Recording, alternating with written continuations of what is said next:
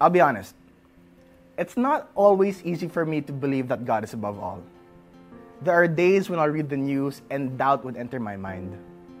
I would think things like, God, why is this happening? And those doubts don't just come from the news. Sometimes I'll read a report that business isn't doing well, or I'll hear that a family member is sick. For you, doubt might come because of struggles with finances, fractured relationships, or overall health. Sometimes we look at these obstacles and they feel like high walls that are impossible to climb. I imagine Abraham also felt that way when he had the task to lead his army to victory over the 4 kings.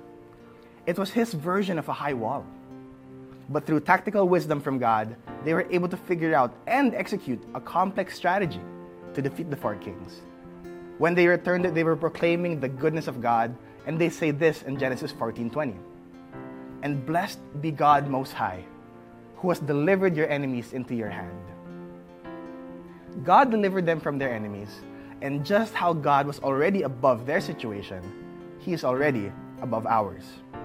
He's above all news stories, doubts, addictions, worries, and even authorities here on earth. Let's have a heart like David in Psalms 9:2 when he proclaims, I will be glad and rejoice in you. I will sing the praises of your name, O Most High. I believe we can worship Him knowing that His will is good, pleasing, and perfect. We can approach Him today with all our spiritual hurt and our spiritual scars and say, God, you are greater than my situation. You are the ultimate authority. So today, let's humble ourselves and worship Him, knowing that He is greater than any idea, any challenge, and any group of people.